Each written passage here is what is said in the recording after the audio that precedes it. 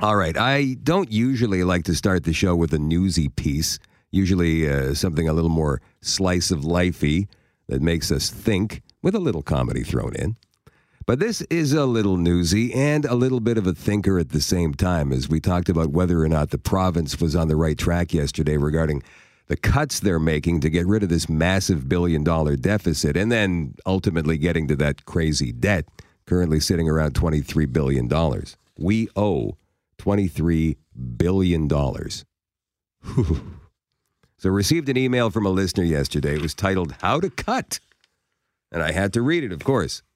This person has worked in the public service for a number of years with both the city and the province, also in the private sector, and is currently a business owner in town. Doesn't want the name out there, so we'll do that for you. There are several points here, so let's get to it. Number one, start with duplication and redundancy. Well, the province is already on that. Studies have shown that, and they're looking at duplicate positions.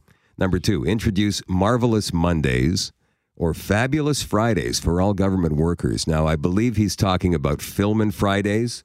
Government workers didn't appear to like that too much back in the 90s, and for now, the government has said no to this idea. However, even if it's an unpaid day off, it's still a day off, and people, according to statistics and several surveys over the past few years, are starting to value time more than money these days. Number three, have all government staff on a full-time temporary basis with performance reviews for both high and lower-end staff every 6 months. They do this now in Ottawa, and it helps keep all employees more accountable and on their toes for the taxpayers. Well, that would be akin to union busting, which would make the government look very bad and might even be illegal when it comes to changing the way the jobs are doled out there. No more permanent positions, no more bargaining unit positions. No more unions. I don't think you can do that. Number four, get rid of all MLCC stores and let other businesses sell it like they do in the U.S., grocery and department stores. Not likely, as liquor and lotteries is one of the profitable crowns, and with legal weed just over the horizon, they'll want to keep tight controls. You could add private stores, though, for a little competition, and maybe allow some more private business, right? Number five, he says, I have 4 nurses in my family, and this department is the most wasteful and needs revamping. For example, they need a more regulated schedule and less double and triple time paid. That adds up to between $200 and $300 per hour.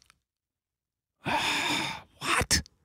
They need to know what shift they're applying for and work that shift only. Right now, too many call in sick, etc., and then staff are offered to work a 12 or 16-hour shift, which they are more than willing to do for the overtime. They also get extra days off for this as well. So they get the same wage, work less days, and love it. That's not exactly how it works, but it's close. It seems to be some kind of deal certain personnel make with each other regarding, quote, sick days, unquote, and that costs us a lot of money. That needs to be looked at. Absolutely. Number 6. Yes to a wage freeze every 3 years and then a small increase, but then also freeze taxes, especially for schools. Sorry, but private businesses are having to do more with less, so why not the public sector? Currently, school boards decide on taxes in their divisions, okay? The province would have to revamp that entire school division system to make it one, then take control of the funding.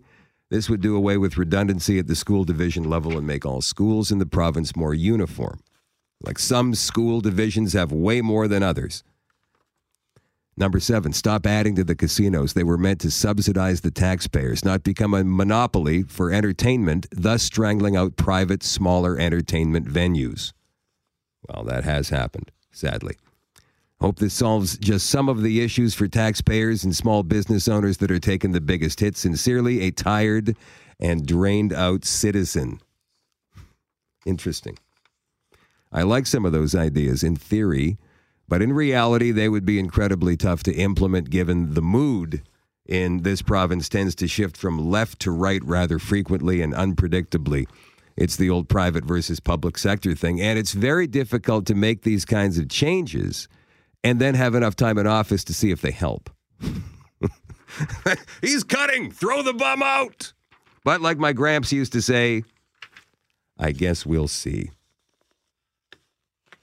That's it? I guess we'll see? You mean we have to wait? That's not very profound. Sounded profound at the time.